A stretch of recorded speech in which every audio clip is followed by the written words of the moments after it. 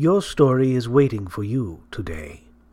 Your story has something new to say. But your story will only come out to play when you're alone. Alone. Alone in a room with invisible people. The following episode may contain swearing. Alone in a Room with Invisible People is brought to you by hollyswritingclasses.com. Hi, I'm Rebecca Gallardo, the host of Alone in a Room with Invisible People. I'm here today with author and teacher Holly Lyle, and today's topic is how to write middles.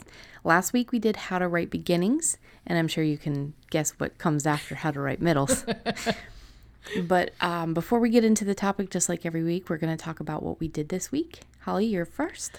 Okay. Again, another good week. Dead Man's Party. I've decreased the amount of words, and I mentioned this again last week because I was running long, and because if you start shortening scenes a little bit towards the end, you accelerate the pace of the story for the reader. So but I still got more words than I was supposed to get. I got 1,101 words. On Wishbone, where I was shooting for 6,000 words, I got 6,172 words. And nice. oh my God, I am so excited about how that's coming together. I'm really happy with both of them, actually. Yeah, that's cool. Yeah, I love the story that I'm getting with Dead Man's Party. I'm down to the last 4 scenes, I think. And oh my God, my main character is in such trouble. And my other characters, there's just so much stuff going on. It's so crazy. And Wishbone, my main character is in such trouble. Yeah, really, when are your main characters not in trouble, Mom? Yeah, this is true. But I am having an exciting time writing both of these, and I'm just having a ball. And let's see, this week I also wrote How to Write a Novel Lesson 33, so I'm getting really close to the ending of that course, too. Damn. And it's How to Unstick a Stuck Story was this week, and it was pretty much the exact opposite of the lesson last week in that the processes you do are almost exactly opposite. And it was just, I didn't realize when I was putting the class together that it was going to work out that way, but it's kind of neat. Yeah. Yeah. That is neat. Yeah. It's also, I'd like to hear somebody say that lesson title like 5 times super fast. Oh, God, yeah. Unstick a stuck story, yeah. Story? Yeah. No, screw that. I stumble over sentences that are normal. Yeah. And to take us back briefly to the hard drive zombies episode, I got rid of one of my hard drive zombies this morning. And I'm going to let Becky tell you about that. So over to you. This morning's been great. Well, it's also been kind of sad. So I got the rights to the Ghost and Gremlins story that Mom had started, series, technically. Yeah, you got all 4, the whole world building and all 4 story starts and the first 30,000 words of the first book. Yeah, I that is amazing. I love that. I like I said when we were talking about it, it's like I'm kind of sad because I don't get to read your version of it, which, since I was a teenager, I've wanted to read. Yeah. I just always wanted you to get back to it. But if it wasn't going to get written, then I would rather have it and write it, and that be something that we kind of did together, you know, in a way. Well, see, and that was the thing that when I woke up this morning and knew what I was going to do, that was it, because when we were just talking about it yesterday and I had finished just breaking the entire thing and not realizing at the time that I had just broken the entire thing, you had said, well, it would be really cool if we could take my world that I'm writing that's in kind of a similar thing and then connect it to that. I woke up I wanted this to morning, connect them both. Yeah. And I woke up this morning and thought, holy shit, it's perfect. So there you go. Yeah, I'm actually really excited about that now, because I'm going to go through all of the world building that you have done, and add like the name, because like what I told you before, I just needed the name of the world, the name of the Paranormal Society, the group, and like one of the names of the characters. So I'm going to find those 3 things, and I'm going to connect them to the group that I'm building now, which is in Glass House, but in Glass House they're already established. So this is kind of like their story where they're just getting the Paranormal Society together. And I think by about book 2 or 3 is when Glass House will take place. Cool. So I'll be able, and I don't know how many books are going to be in this paranormal series that I'm writing right now, but there's probably going to be another, 7 or so. Mm-hmm. So they're going to intertwine. And then I can bring in Ghosts and Gremlins anytime I want because they're already an established Paranormal Society. Right. So this is really cool. Plus, aren't they in North Carolina? Yes. Yes, Yeah. They are in my version of Laurinburg, North Carolina. And working out of the John Blue house. So. Oh, that's right. Yeah. Yeah. Holy shit. Okay. Well, then that works for me. Right. Well, you've been these places and you know the area really well. I mean, you were born there. You grew up there. Yep. I grew up there. Mark and I had our first ghost experience there. So that definitely works for me. Yeah. So my week, just to say real quick, I'm using How to Write a Novel. But I'm using it differently than a beginner would go through the How to Write a Novel course. So the way that I'm using it is, in my mind, never stop learning. Like if you stop learning, it's because you're dead. I think that you should, I think you should always be learning. So I'm using it as like just looking through a new way to do things. And I love the way that you have people create characters because I'm so used to the way that I create my characters. Mm-hmm. But character creation for me has never exactly been a lot of fun. Like the stories, if I interview characters, that's a lot of fun. But I have not really always enjoyed creating the characters. It's always felt like a chore. Like, okay, like there's this list that you have to write down and you cover that in there. Mm-hmm. And I was like, it was an eye-opening experience because it's like you realize, okay, well, I don't have to do it this way. Even though that's common freaking sense, it still opened my eyes and I was like, oh, okay. So I did the characters your way. And I gotta say, it leaves a lot of freedom. Mm-hmm. And my muse was ecstatic because when the character creation lesson popped up, immediately I could feel that creative right side of my brain going, oh, God, okay, all right, well, it's a necessity.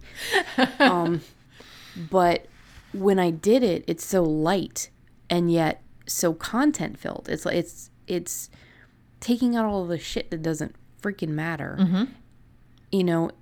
You need to know some of the other stuff, but you can discover that while you're writing. Exactly. And it worked because I'm already up to lesson 5 or 6. Awesome. Because again, I have the entire course. I had it in my up to what you're writing, mm-hmm. because I added it to my account once you had created it. Mm-hmm. So I think I am up to whatever lesson you've let out or mm-hmm. released. That would be 32. And, so close to finish. That's amazing. Oh yeah. So, I've gone through everything. I've done the plot or the artifact, and the artifact surprised me because I thought I was going to make something smaller. Mm-hmm. But the artifact turned out to be a house. Nice.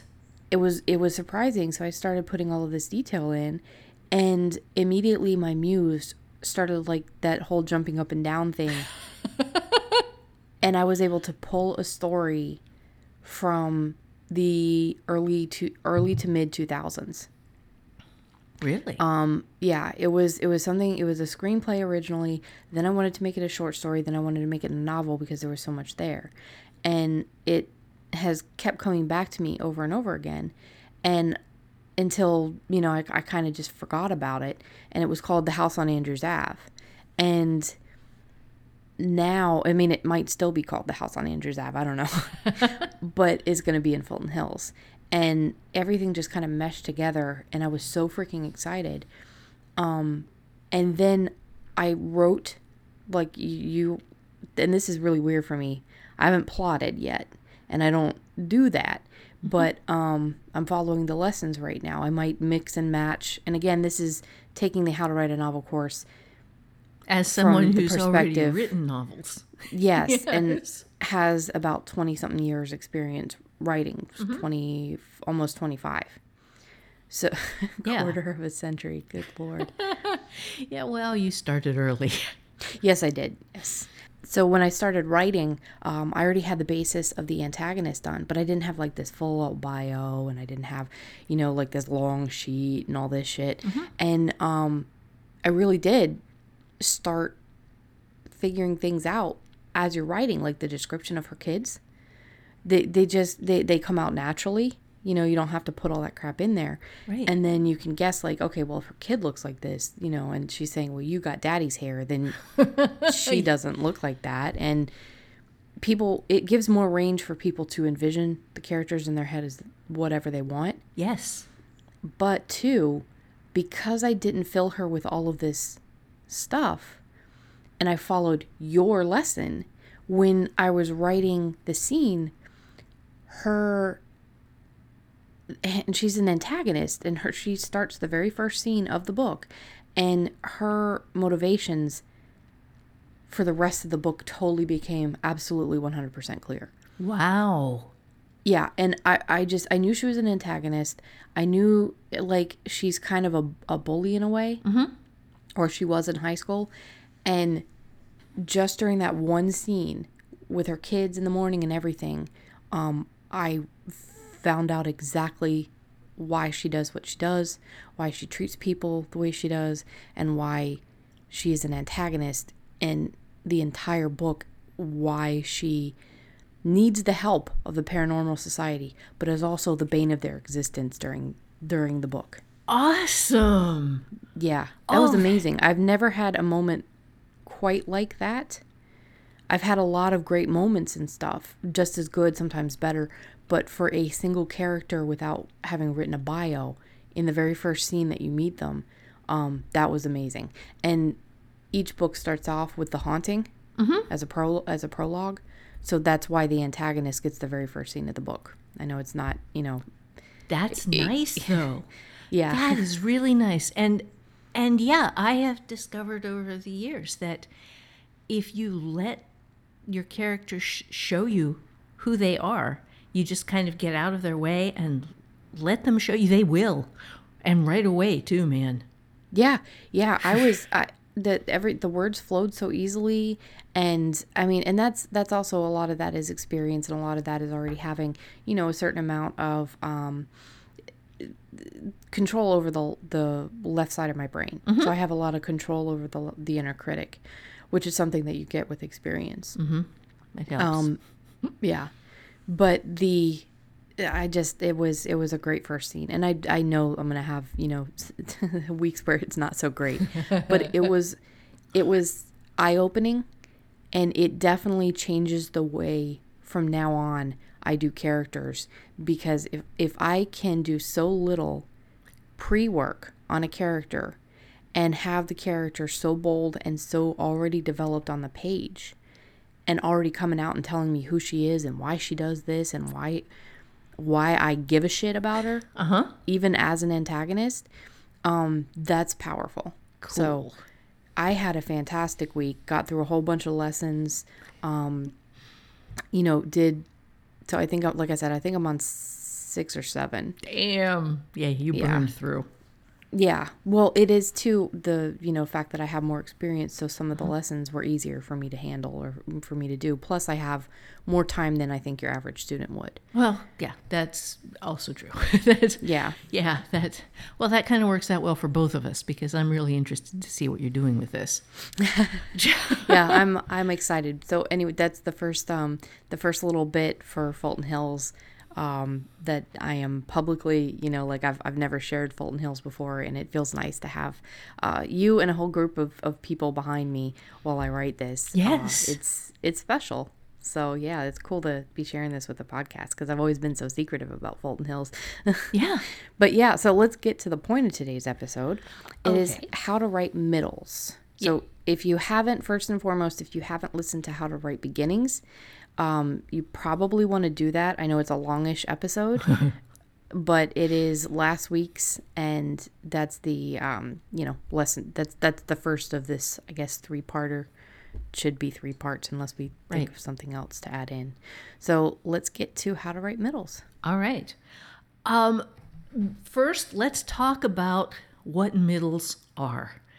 Middles are, for most writers, the bane of their existence, in which after you come out strong with this great story idea, you hit the middle and everything dies. You're sitting there, you're going, oh my God, I can't think of anything for them to do next. So Even when you plot it out. oh yeah, Even when you plot it out.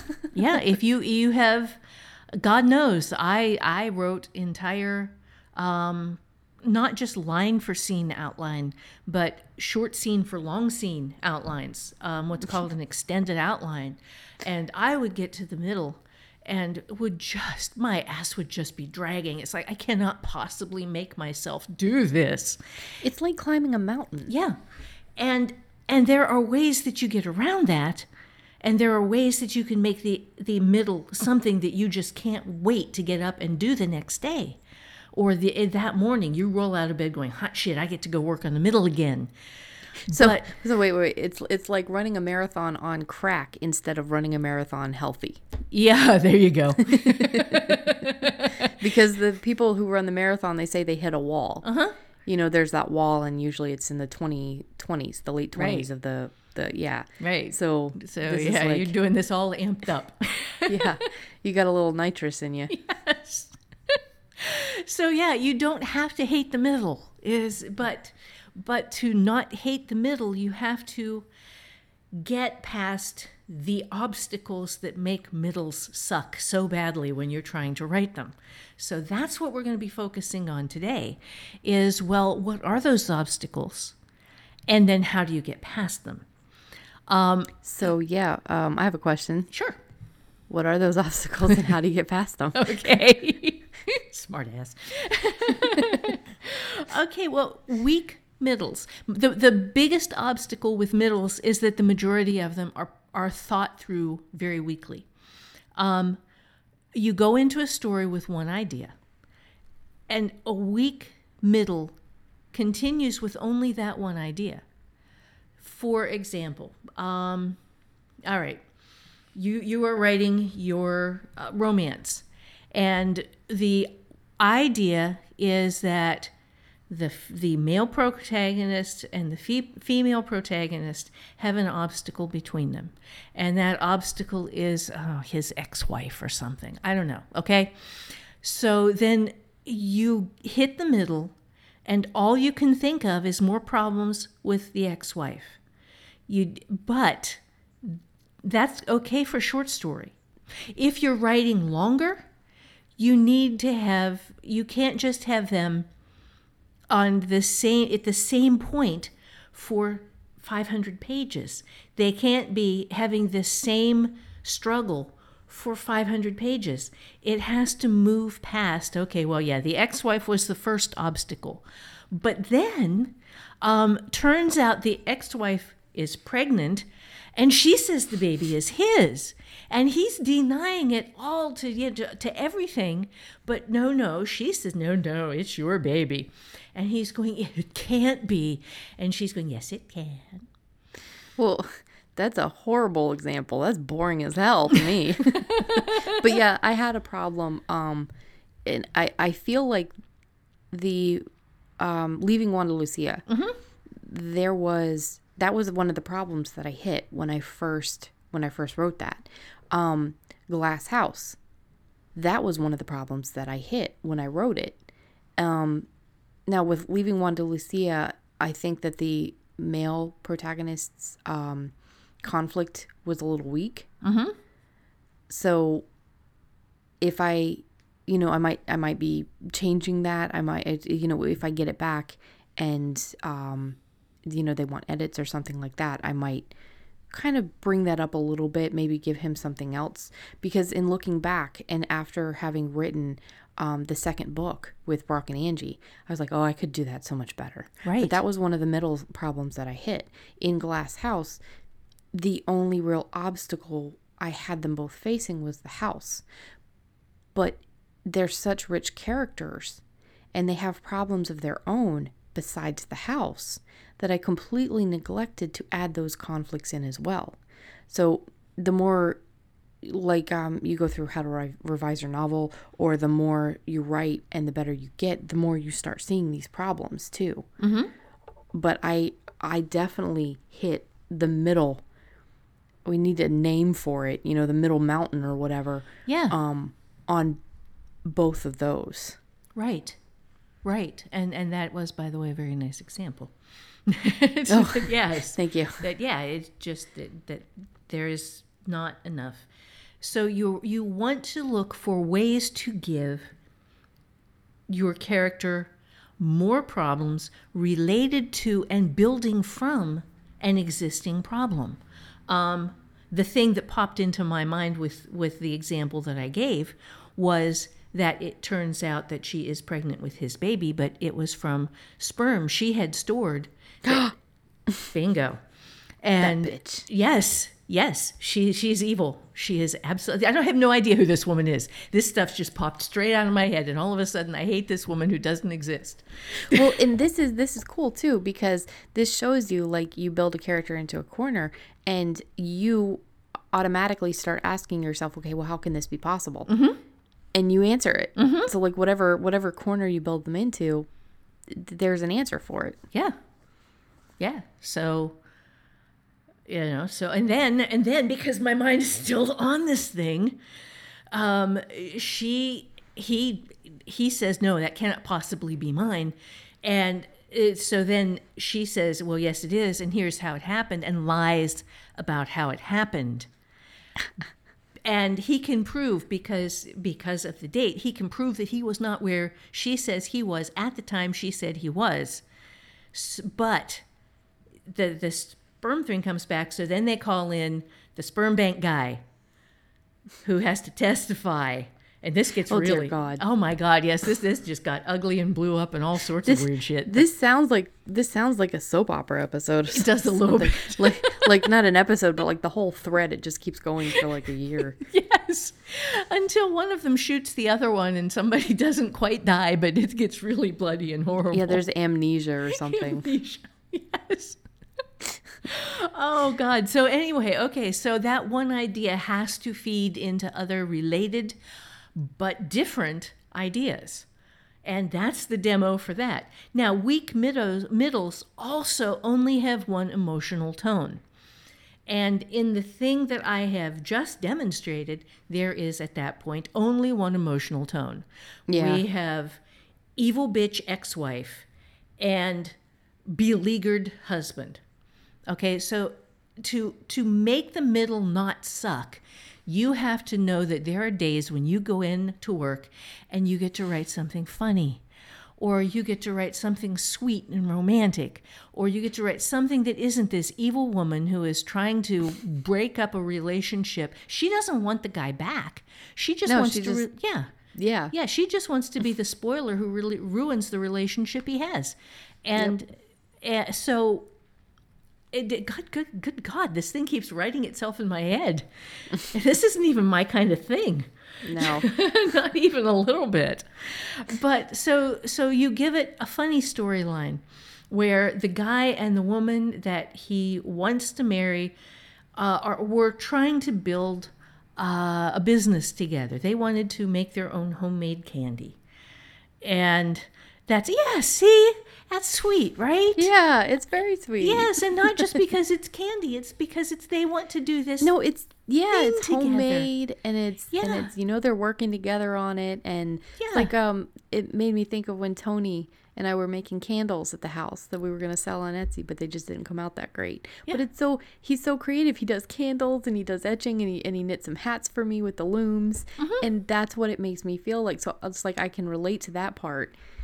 Right. It's where you and your guy enjoy each other's company so much that you just want to be together and do stuff together and figure out how to make that pay. And I'm there, so then you bring that part of this different emotional tone to what you're doing. Yeah, because you're lightening it up, so it's not all of this soap opera-y drama. Right. You're also bringing in, you're showing the point. First of all, you're showing why the reader should care about the two characters, because you're seeing this beautiful side of both of them, and you see how well they work together and how much they want to spend their time, not just, their off time, but their working time together. That they just want to be together. Yeah. And they are figuring out how to do that. And then there is this spoiler in the background who's trying to destroy that, just to destroy it, just to be the person who doesn't want to see this ex of hers ever happy. So then, the third thing that weak middles struggle from is that characters are passive, that they have things happen to them, that it is written from the point of view not of an active, vigorous, dedicated, focused character who has a desire and a direction and is pushing forward and working towards something or fighting towards something or whatever. It's written from the point of view of a person who is sitting there as things happen around them. And this, you read a lot of first work, you read a lot of beginner work, and this is a common thing. That writers write the character who isn't doing the stuff. And I can see kind of the mentality of it is that you think that, all of this crap happens to my character. And that makes sense. But there's got to be a reason that it's happening to them. Right. Like, they have to take part in it and make a choice. And the choice might have been the one you would have made as the reader. But, oh, shit, it ended up causing more problems. Right. Something like that. Right. And also the character has to have done something initially to make it happen. To be a part of it. To be a part of it from the very beginning. A really good example is Arhel. Yeah. Is Fea? Arhel, yeah. Because because she was kind of a victim in that when she got home from going out of town, taking the sheep up to the mountain, she had the feeling something was wrong. She headed home. She got home, discovered this horrible situation. It was terrifying. I mean, because when she left, she saw this guy on the road. And, she went to do the sheep thing, felt like something was wrong, came home, and it turns out that he not that he was a bad guy. Right. He was a sick guy. Yeah. Yeah. And everybody's dead. And it was absolutely horrifying when you read it because it was a plague, And that's why I'm saying, like, your writing was great even back then because you definitely got the feeling of everything. But yeah, so something happened, but she took action. She did. She took so much action that she tanked the magic in the magic city, the center of magic on her little island. On her big-ish England-sized island. Yes. She tanked the magic. It just stopped working because she used up so much of it at once in her rage and fury and not setting any sort of limits on what she was doing, and melted what was left of the village in sort of a funeral pyre kind of thing. Yeah. terrifying her, the only other survivor of the sickness. Yeah. In the meanwhile, but yeah, that was her taking action, and it was a massive action, and it was relatable, and it's what got her involved in everything else. So you can have something happen to a character that they didn't take action like to cause. Like, I think that's how most books start, is something happens that they don't start. Right. And then it's how they respond. Right. And it was, she was active even in the very beginning, in that she was really glad to be getting out of town. Yeah, she was leaving. Yes, everybody else was doing weaving and sewing and stuff, and she detested that. She liked to be out in the outdoors and taking the sheep up to the pasture. And so let me ask a question. Yeah. Is that her being active, but it wasn't her making an actively different decision, because she always took the sheep? Right. Or the herd. She's always the one that takes the herd. So it wasn't anything different. No. But she was active in the beginning. It's just, it wasn't like an active choice that sets the book up. Right. Right? Right. No, she was supposed to go up there, and the two guys who also, for their families, took sheep. Yeah. We're going up to the pasture too, and they had their plans, and then they didn't show up. And that was when she Now, her action did keep her alive. Right. She was a little earlier leaving. Just by, maybe a couple of days, but... Well, yeah, because she saw the guy walking on the road, right. So he was there. Yeah, and she was just lucky she didn't catch it from that little passing thing. But what happened was that her mom took him in and tried to nurse him back to health, and caught it first, and then everybody else caught it. Yeah. So back to the middles. What's next? So you're talking about passive, right? Yeah. Passive is when your character is having things happen to them that they did not do something to bring to fruition. They had it just sort of, shit is raining on their heads, and they're victims, and that doesn't create a story. That doesn't create a narrative. So taking the same example, let's say our Helen Fea. Yeah. Let's say she doesn't take this action, doesn't set everything on fire and drain the magic from the world. She just, she's there, everybody's dead, and then the government comes in because it was a plague and tries to quarantine everything and takes her and the one survivor and locks them up. And they're in there and locked up, and things keep happening like that, right? Where she's not taking any action to do anything. I think that at first it might be a little bit interesting to see, how badly this can turn. But if the character isn't doing something, right, you lose interest as a reader. You're just reading this stuff and you're wondering, you're sitting there frustrated and angry and like, okay, when is she gonna fucking do something? Right. Right. And again, like you're saying, that creates such a weak middle that you don't know where to go, and it becomes this kind of frustration on your end as well. Exactly. And it's a frustration for someone who's trying to read it too. Yeah, that's what I'm saying. Well, yeah, some books actually get published like this. Yes. And it's very frustrating to read, especially with romances. The less expensive ones, the smaller ones. When you read them, it's constantly stuff happening to the girl, and you're supposed to feel bad. But you end up being frustrated because you're like, bitch, do something. You understand to a certain extent because, life happens to everybody. But you're reading a book. There's shit all the time that shit happens to people that you don't want it to happen to you. That's not why you read. No, you have to own the thing. You have to say, okay, well, God damn it, yes, I was in an earthquake, and I'm going to get my ass out of bed this morning, and I'm going to go and clean up rubble. Yeah.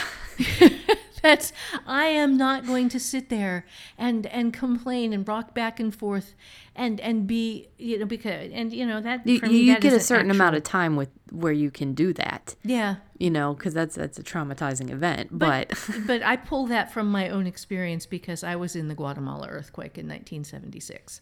yeah. And we were 12 miles from the epicenter. And we woke up at 3 o'clock in the morning with my sisters in my bed slamming back and forth into opposite walls together. And she was sleeping through it. She was just fucking sound asleep. Well, she could do that. Yeah, she could sleep through anything. Yeah. Yeah, literally, clearly. Because Yeah, if it she slept sounded, through that major earthquake. Yeah, it sounded like the end of the world. It sounded like a train was on top of you.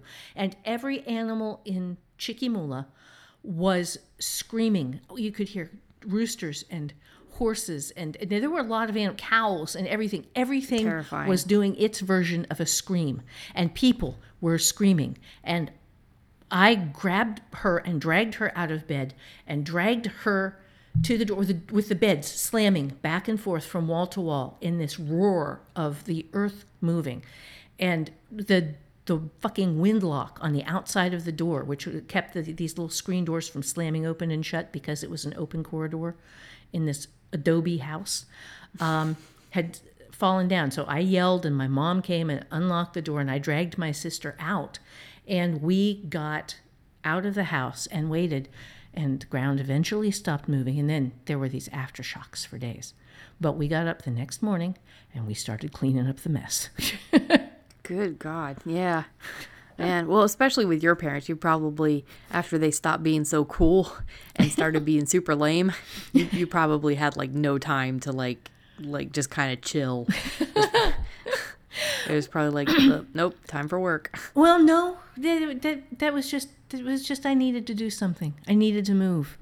I couldn't. Oh, I understand that. Yeah, Yeah. it was, and oh God, that was weird because I mean we got back to the United States. Their jobs died at that point. And then damn. we got sent. We went back to the United States, which was great. Yeah, I'm sure. Really good, and I ended up at about a mile from a strip mine, and you were using dynamite to strip mine, and I was sound asleep on the couch, and the dynamite from the strip mine struck the floor just a little bit, shook the floor just a little bit, and I was outside in Ohio in the winter in my bare feet before I even realized what had happened. And it was like, what, 6-7 months later, something like that? Yeah. Yeah. Oh my God. With like the difference between the passive and the active during the middle, like, but you're talking about throughout the entire book, right? In the beginnings as well. Right. Beginning, middle. At the beginning, in the middle, the character, your main character, must be active. I mean, there can be times when the character is physically constrained, if that's necessary, that is locked up in a prison or something. But the character cannot be sitting there whining or waiting. The character has to be plotting and planning and looking for angles and thinking about ways to get out of this and looking for any possibility and coming up with plans and trying plans. Like the Count of Monte Cristo. Yes. Oh, that was a great book. I loved that book. It's fascinating. Yeah. It was wonderful. Yeah, that was wonderful. It really was. So, okay, so then there is one other thing. Weak middles live off stage. And what this means is that you have people who are sitting in a room talking about what they did yesterday. Okay, instead of being yesterday and them doing it. I had a lot of problems with that. Mm-hmm.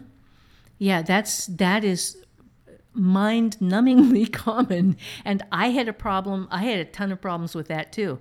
That was where my much too much exposition thing came from, was people talking about what had happened previously rather than just doing the thing that they were talking about. Yeah, I read your, so I must be on lesson 7, because that was lesson 6, right? The ED problem. Okay, now I don't know, because I'm on lesson 33 now. And right. So you're so far out of it right now. Yeah. Yeah. Well, it was, you were telling the story about the Quakers in space. Oh, God. Yeah, that's them. Yeah. And I actually learned from that the Quaker Oats guy was literally a Quaker. I had no idea. Never had no interest. I just had no idea why it was. I thought that was just a brand name. So learn something every day. But the story that you had, it was basically world building. You had world built and then you had sent it in as a story. Yes. So no wonder there was so much exposition. And you even asked, like, what's wrong with what you've read so far? And I was like, oh, this is the problem. And you scroll down and, yep, that's the problem. Right. That was funny. But yeah, so too much of yesterday, what happened yesterday. And I used to have a big problem with that because it's not even just characters sitting around talking. It can be a character thinking, like, actively doing something. But the interesting thing happened previously and they're thinking about it while they're doing something else. Well, that show. Right. Just the write action. the interesting thing as it's happening. Yeah. Yes. and oh my God, I had the worst time learning that. Yeah. It's hard. It is. For some reason, it is a difficult thing to realize that you're messing up. Yeah. Because it seems like, hey, wow, I'm thinking, okay, I am sitting in my head right now with my hands on the keyboard, and I'm thinking about something interesting that's happening. So therefore, that must be interesting. No. Yeah. You want to see it happen. You want to be there as it happens. Exactly. As a reader. Yeah. And honest to God. So, and I will still occasionally catch myself doing that. See, now that makes me feel better. Yeah. Because I did that with a lot of the Glass House. I was wrapping stuff up and I would catch myself and I'd be like, what the fuck are you doing? Mm-hmm. This is showing, not telling. Come on, get with it. Right. Right. And that is what showing, not telling means. We have a whole episode on that too. Well, if that's anybody, true. But, if you want, you can go back. Yeah. But for folks who haven't gotten that yet, that is the quick sum up right there. If they're sitting there thinking about something cool that happened yesterday, fix that. All right, so now strong middles, therefore, run several ideas. And it really helps if you do this little exercise that I like, which is, okay, let's give them something bad that happens. Give me something bad that could happen to a character. Hey guys, this is Rebecca. I just wanted to take a quick moment to go over something that we have mentioned many times on the podcast, but often at the end. And we have a lot of people messaging me on Facebook and saying things like, well, I didn't know how to get in touch with you. You can create an absolutely 100% free account at hollyswritingclasses.com. There's no sales pitches all over the place. There's no advertisement. There's not invasive marketing. Holly is very much against all of that crap. She has created a community of people who are there that are supporting other writers. And it's always been important to her. Back in the 90s when she had created, 80s and 90s when she had created a writers group, and then the 90s and the early 2000s when she was doing Forward Motion, and then she has, get so many free articles on hollylyle.com. That's hollylisle.com. There's so many free writing articles on there as well. And this podcast, 100% free. There's no obligation to support us, and we do appreciate the people who do support us. But I wanted to let you know that there are other free things available. There's free support. You go into the hollyswritingclasses.com, you create your free account, and you have tons of other writers. Some of them are at your level, some of them might be below your level, some of them might be above your level, and we're all there. It's a community to help. And as well, I wanted to mention that if you join hollyswritingclasses.com, you get a free class. It is a free flash fiction course. I know we've mentioned this before, but again, we mention this stuff at the end, and I know that a lot of people, as soon as they hear, oh, I guess that's the end of our episode, well, they're going to click off and go to the next thing. It's understandable. I just wanted to let you guys know there is a free course. So by the end of the course, if you do the work, you have something that you can sell. You can start making money without spending anything. It is how to write flash fiction that does not suck. It is a 3-week course. I have used it. I have sold stuff. My mother has obviously, she used it to prove the point that, you can do this. Other people have used it. And I am creating something now, as a matter of fact, to prove under a name, my own name, that I have not used R.M. Gallardo. I'm creating a flash fiction course to show people that, yes, you can actually sell flash fiction using this course. And it is free. 100% free. You get it when you join, and you get the community. There's no obligation to buy any courses or anything like that. Obviously, if you want to support Holly and you want to support your own writing career, she has a shop. But give the site a shot, because it's not invasive ads. We don't constantly email you with a whole bunch of marketing stuff. You can actually sign up for different emails that you want to receive from Holly if you're interested in her other courses and stuff. There's really nothing like this out there in the internet as far as I know. So I just wanted to take a minute in the middle of this podcast to let you guys know about yet more free stuff that you can get from Holly. Thank you very much, and enjoy the rest of the podcast. Something bad that happened to a character. Something bad that happens to a character. I'll take something from this morning. So I was giving Thea and Ollie catnip, but let's just say that a character bought catnip from a weird new age store and gives the catnip to the cat, and it's acting like it normally would, going crazy, and then something strange happens to the cat. So what could that be? Maybe it's got some sort of, it can talk, or nice. It can talk, and maybe it starts growing bigger and it's hungry. Yeah. Oh, yes. Okay, so it gets bigger. It gets bigger and chatty. Yeah, and hungry. And hungry. Feed me, human, now. Feed me, human, now. Yes. No dry food. Okay. No wet food. So then you build off of that. Okay, so now you have a talking cat that's bigger and a little demanding, as cats can be. Exactly. Yes. So it fits. Yes. But it wants raw meat. It doesn't want the cat food anymore. And now that it can talk, it can express that it's not happy with your previous choices in cat food. Okay, so your budget just got screwed. So now you have to do something to make money to feed the cat. So it doesn't eat you. So it doesn't eat you. And so then, but the cat does love you. So you hope. Yes. Well, because it's one of your guys. It's one of your little sweet little. Yeah. Well, I just always remember Matt saying that if it was reversed, that if the cat was the bigger one and you were the tiny thing, that the cat would eat you. Well, which I was always saying, no, that's not true. No, it depends on the cat. Yes. And the relationship you have with it. Yeah. Right. That's people who have tigers and raise tigers. The tigers do not eat them. And the tigers weigh 600 pounds and the people weigh about maybe 150, 200. So, no, it depends on the relationship you have. But, But then now you have this cat that, So I guess you'd have to just find out all the different problems you could have. Yeah. With a magic. Right, with a magic talking cat. Obviously, you own YouTube at this point. Because you put your cat on YouTube and show. Yeah. And then the government's going to come and take your kitty. Yeah, they might do that. Okay, so then you have to deal with the government. And then the cat has to break out of the government, and you have to figure out how to help him do that. And, and then he does eat somebody, which is going to cause some problems.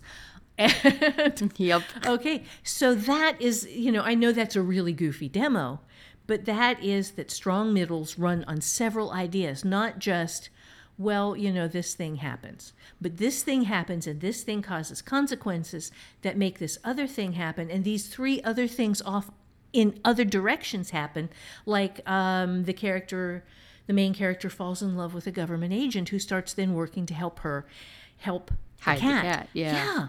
And, and then something else happens where one of the neighbors hates her. And so the neighbor becomes a spy for the government and so then all of these other pieces come together.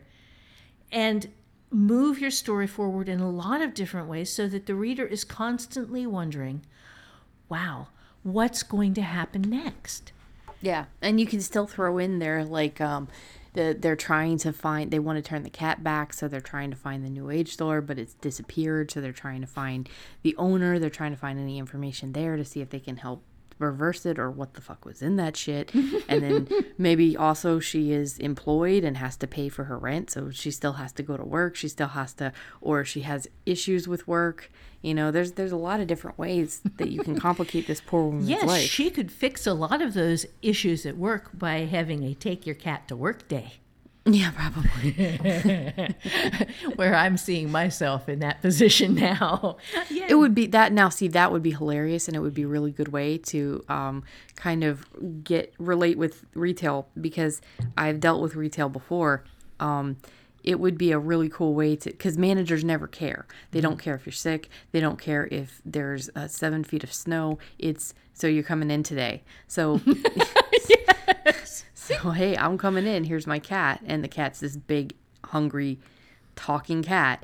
There would be the one time when the manager's like, you know what, take a week off. It's cool. Paid. Yeah. Paid. Yeah. We're going to pay you to stay away. We'll just count this as extra holiday pay. You've been a good worker. You earned it. Yes. Said no retail manager ever. Yes. Oh, man. Okay, so, and with that moves us very neatly to the next point. Strong middles run the emotional gamut, where you've got the funny parts with Take Your Cat to Work Day, where you've got the scary parts where they're hiding from government agents who are coming after them, where you've got the romantic parts where this one government agent and she are falling in love, where you've got, so you're bringing all different angles of human experience into one story. You gotta have the cat lady moments too. Oh yeah, you gotta have those. Yes, where she and her big weird cat are cuddling, and he's trying to sit on her lap, and he's really Yes. too big. That's what I was gonna say. Or he does the head butting. Oh, and and knocks his her head is huge and it hurts. Yeah. And he wants to lick her face, but he's literally licking her entire face. You know, there's so much humor and sweetness in that. Yeah, And it's all that's relatable and stuff too. and you have that cat. You have that enormous cuddly wants to hug you. Or you actually have two of them. Ollie. Yeah, Thea's big, but and you know she's a big old lady now. She's on a diet, but then you have also got where he wants to play, but he's too big. You know, so there's this sweet sadness to it too, and I think that builds up to he just wants to be a regular cat again. So Yeah. it gives you that extra motivation to, okay, well, we need to fix this. There's so much with that story, like you're saying. It's got all of the emotions. Yeah. Yeah, it does. And my mind goes immediately to tragedy. So I'm going to back off from that because that is Yeah. a fun Yeah. story right there, right now. I like that. We don't Okay. need your Disney Bambi stuff. Yeah, none of my Disney. Good God.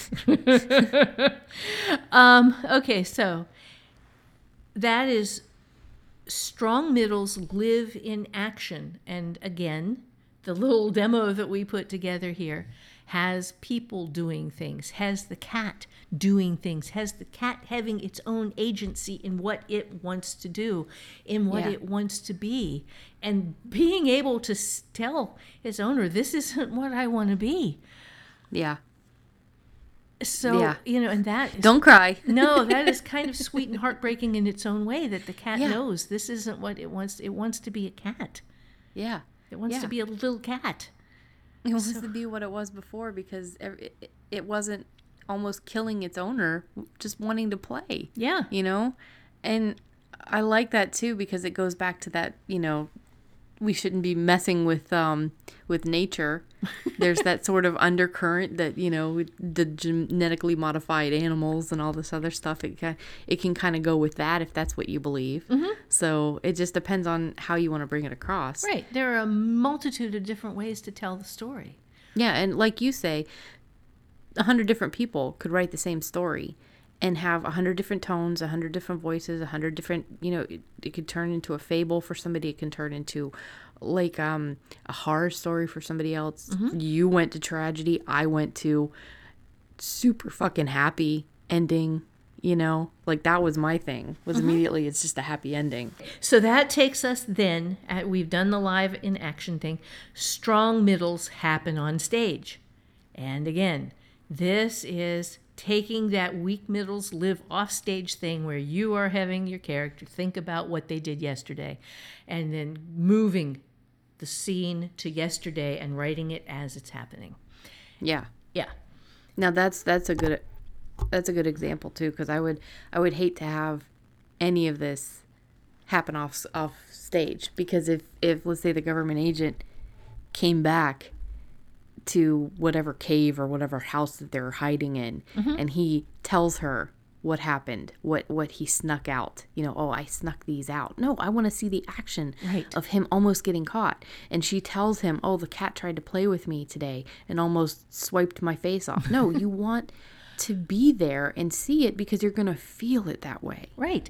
And that is a very good demo for why some stories have to be told from 2 points of view. If you have 2 characters who have to be in different places at different times doing different things that are mission essential, you have to be able to show from those 2 different points of view. It is one of the things that makes it very challenging writing Cadence Drake, because Cadence Drake is a single point of view thing. And there are times when it is very tempting to want to get inside Herrig's head, or inside of Stormrat's head, or inside of Wire's head, and to write from those different points of view. And I have to figure out how to show the scenes from Katie's point of view, because that particular thing, it is essentially a hard-boiled detective in space. And those are always told from the point of view of a detective. The pro is that it's easier to hide things from the reader, but the con is that it is very difficult to show certain things. Right. And, every kind of writing has its own unique challenges. If you are writing multiple points of view, it is in not losing track of your multiple points of view, in keeping people in the right places at the right times, in not having time-lapse desynchronization, in not making impossible things happen, and in not breaking characters and not breaking your suspense by showing things you really, really needed to keep hidden. Yeah. When you're writing a hard-boiled detective and you've got the one point of view, that's easy to hide stuff. It is hard to show stuff. Yeah. So, there are 5 essential things you want to stay focused on. Number 1 is you have your character try many solutions to the story problem. And the easiest way to do this is to focus on hurting your character by having the character try things and having them not work, and having them not work in interesting and occasionally exploding fashion. So this is where I have a lot of fun writing my books, is I have characters who are working very hard to get out of their problems, and things don't work, and things don't work in interesting ways. And this is where you have to be a little mean. You cannot be kind to a character if you are a novelist. You want to because you like your characters, at least the ones you don't want to kill off. Yeah. And even them. But even them. But you cannot be kind. You have to be mean. You have to I was reading a book, Darcy something, Craven Manor by Darcy Coates, I think. Mm-hmm. It's a haunted house story, and the main character, he basically gets this job as a groundskeeper for a mansion that seems to be abandoned, and I just wanted him to be able to just be the groundskeeper because he'd had a rough enough life. He seemed happy there, and I was like, oh, I could read this forever, sort of, but not. I just wanted him to be happy, and I realized that's good writing. If if when you're reading, you're happy to see the character happy. Yes. And you don't want something bad to happen to the character. Yes. Yes. And you know it's going to, but you still want him to be okay. And you will hang in with this character you love as a reader through awful things happening just because you want him to be okay. And at the end, you really need for him to be okay. Yeah. Yeah. If the writer wants you to come back for the next book, you really have to give the reader a bone, hand him that little piece of cake at the end of the thing where, okay, this has been horrible and he's suffered so much, but hey, he got the girl, he got the job, he got the job done, and now he has his own little paid for groundskeeper cabin, and he just, all he has to do now is just keep the grounds and it's gonna be okay. Yeah. Pretty much. That's but there's no romance involved, which I liked. But the book was really, I enjoyed it. I thought it was good. It was, and I liked the character. And that's the thing, is like, if you can make a character likable, and it could have been also some of it I was related, I felt related to the character, or I felt I could relate to the character in certain aspects. Mm-hmm. But if you can make the character, if you can make the reader not want anything bad to happen to your character, even though that's the point of the book, right? You're doing well. Right. That is exactly it. So you have to be mean. Yeah, you have to be mean, but make the person you're being mean to someone that you don't want to be mean to. Yeah. Absolutely. I mean, yeah. Yeah. Unfortunately, I have to be really mean to the antagonist that I created. And at first I was fine with it because she was a bully, but now I don't. Now I feel bad because I know her motivations. Mm-hmm. And I don't want to be mean to the antagonist. And that's the way it needs to be. You need to be writing characters you care about. So this is a really screwed up job. It is. Yes. Because you have to create people you love, and then you have to hurt them on the way to giving them the thing that they want at the end. And if you dislike your characters, your readers will too. Yeah. And sometimes it's okay to dislike certain characters, mm-hmm. but it's better if there is a little bit of likable in even bad guys. Right.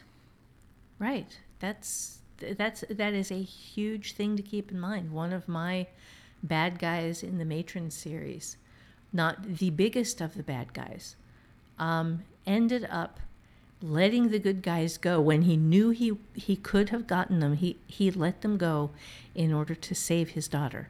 And saving his daughter cost him everything, but she survived. And his enemies survived. And if he had gone the other way, his enemies would have died, but she would have died too.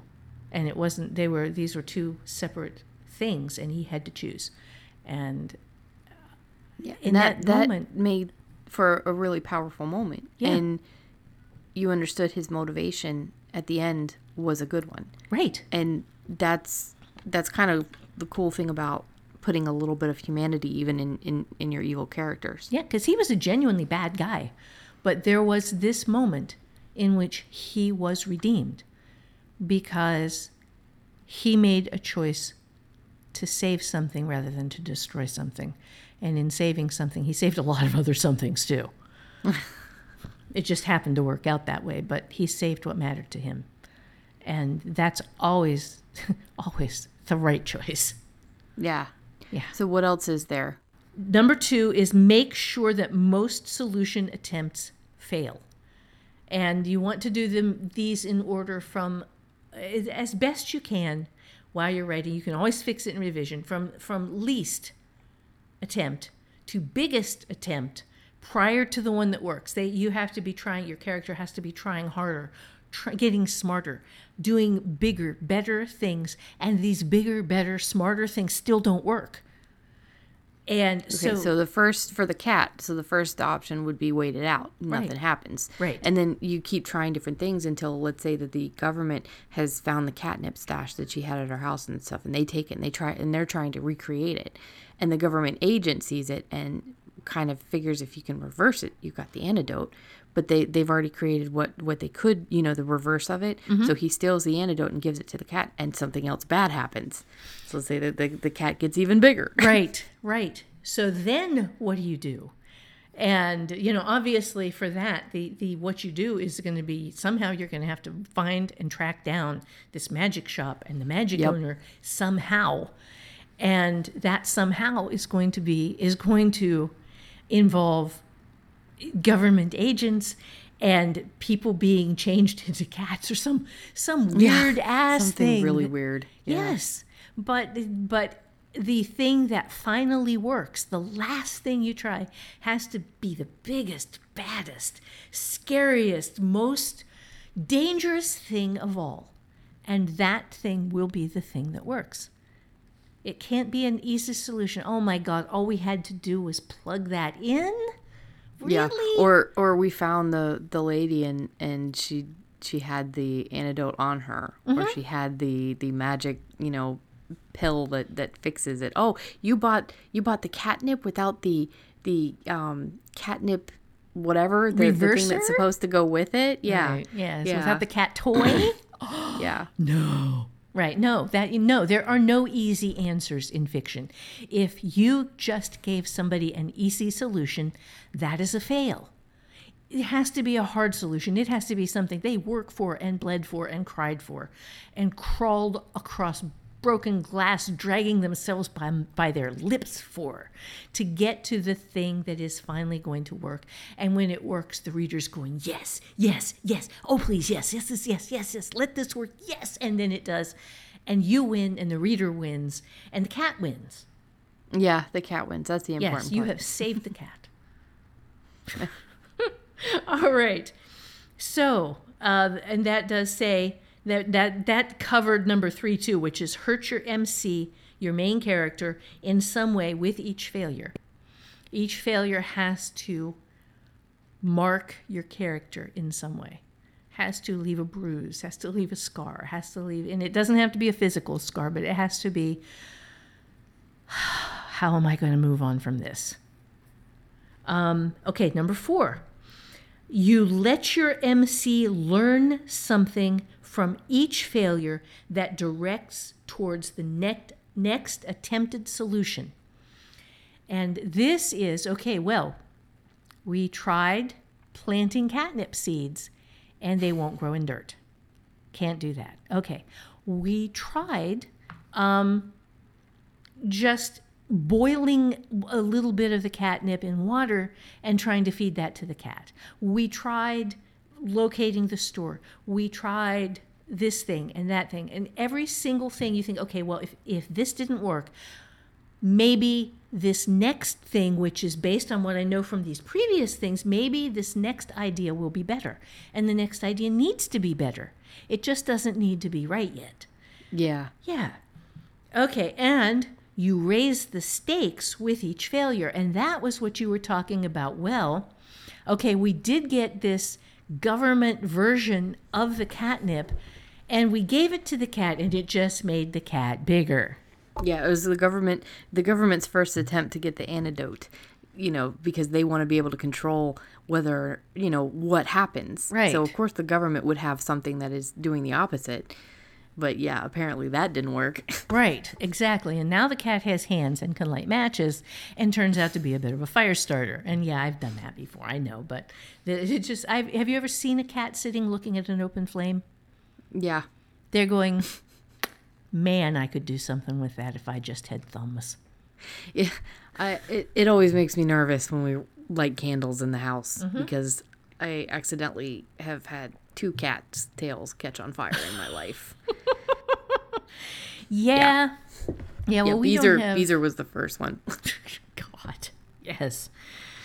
So that is what you do with your middles. And I don't really have anything extra to add to that. Do you? No, was that the takeaway? No, that was not the takeaway. Oh, okay. Yeah, no, I think middles are just, they're so difficult if you don't plan enough conflict. But if you're planning enough conflict on either end, it makes it a lot easier. And I learned I guess you just keep learning this and you keep getting better at it, because the second book in the Wanda Lucia series was so much easier, because I knew I had all of these different conflict levels, going on. Right. That it became harder to write less. Yeah. Yeah, and this does become second nature. This does not make you bulletproof. You can be writing forever and ever and ever and still do dumbass things in your book. The advantage of having written forever and ever and ever is when you go back through and revision, you'll spot them. You'll go, oh my God, I actually have her sitting at the table drinking tea thinking about what she did yesterday? What the fuck? Why did I do that? No. And then you fix it. But you don't recognize these as massive errors when you're first starting out, but you do after you've been doing it for a while. So this does, even when you screw up, it does get easier to fix it.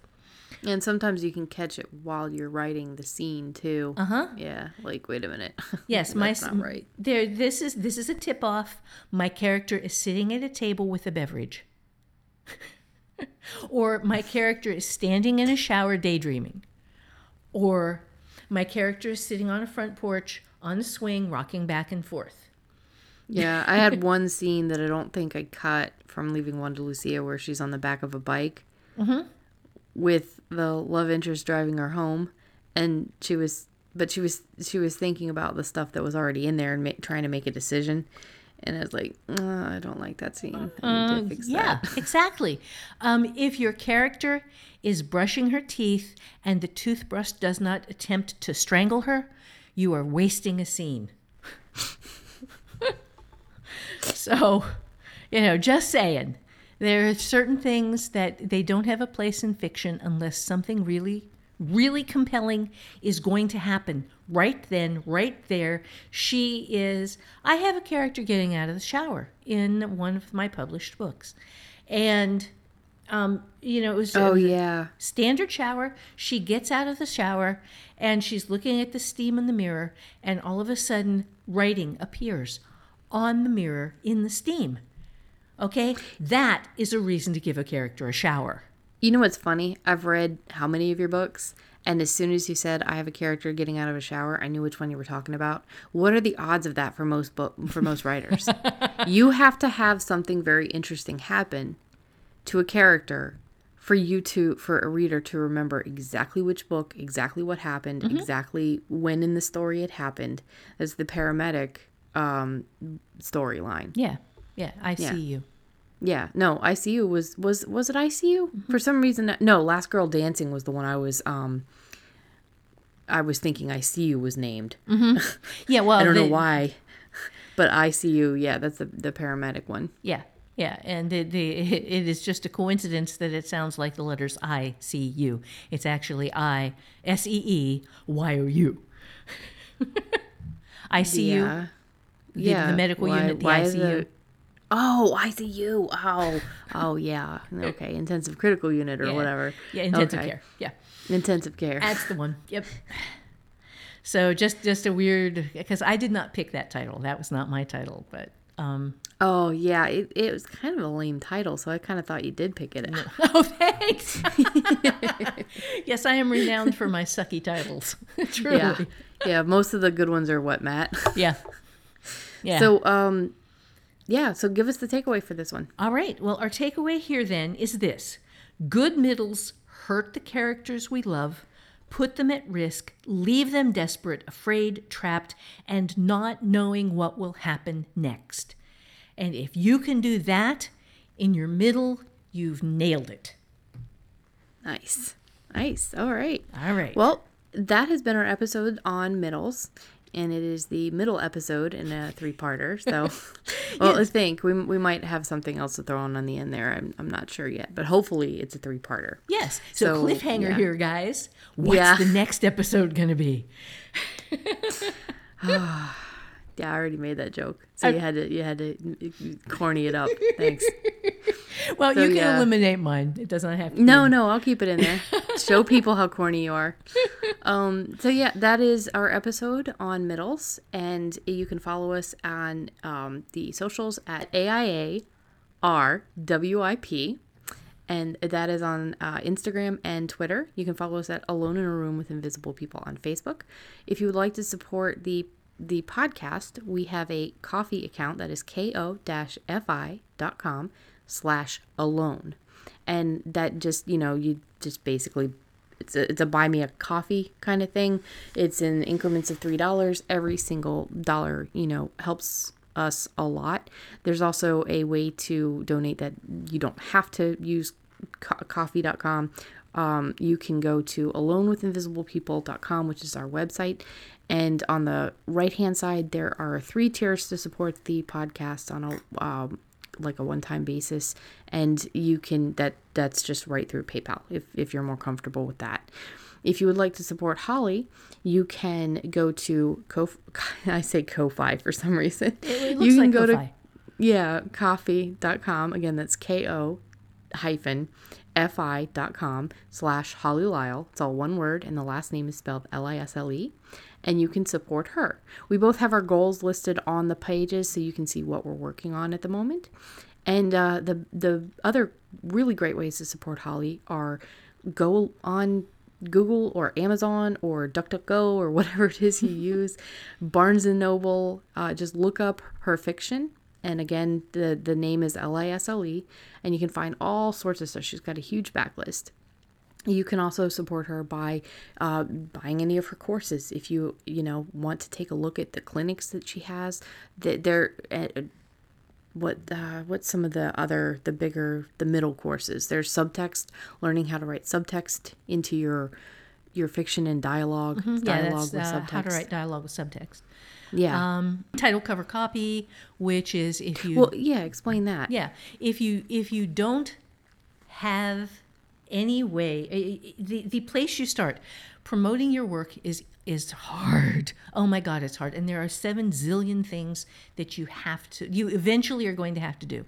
But if you don't do the first 3 right, as I have proven to myself numerous times now, everything else is wasted effort and wasted money. You have to get a good title, you have to get a good cover, and you have to have good copy. And getting these is difficult. So I have a little workshop on how to do the basics of that. And then once you have the basics down, then you can expand to other people's bigger courses and a bunch of other things. And, this is something that people hit. But if you don't have those things first, that's just Yeah. Yeah. Nobody's gonna find you. Nobody will find you. And if they do, nobody's gonna care because you don't have the title cover copy. Right. So yeah, there's those classes, and then there's the big ones, how to think sideways, how to revise your novel. There's just these courses that range from $10 on up, and everything. I feel like there's so many different aspects of writing that as you get more into it, you realize that you're having issues with this or with that. It's always been lucky for me that, she's been my mom, so she's always helped me. But she's so many people out there that she's helped. So many people that are published now because they went through her courses is a big part of what helped them get published. So, if you want to support her that way, you're also supporting yourself in being able to write better and to take these classes and to learn and enjoy yourself. We would love for you to join us with a free account. It is hollyswritingclasses.com. You can go in, you get a free course right away. It's a 3-week course. It's how to write flash fiction that doesn't suck. And at the end of that course, you actually have something, if you do the work, that you can publish. It's 10 flash fiction stories. 10. I think, there's the optional 11th story for people who wanted to just go that little extra mile. Yeah, that extra mile. Or flash fiction, so that extra 10 feet. Extra 10 feet. Yes. Yeah. So I guess that is it. We would love to see what you say about the middles.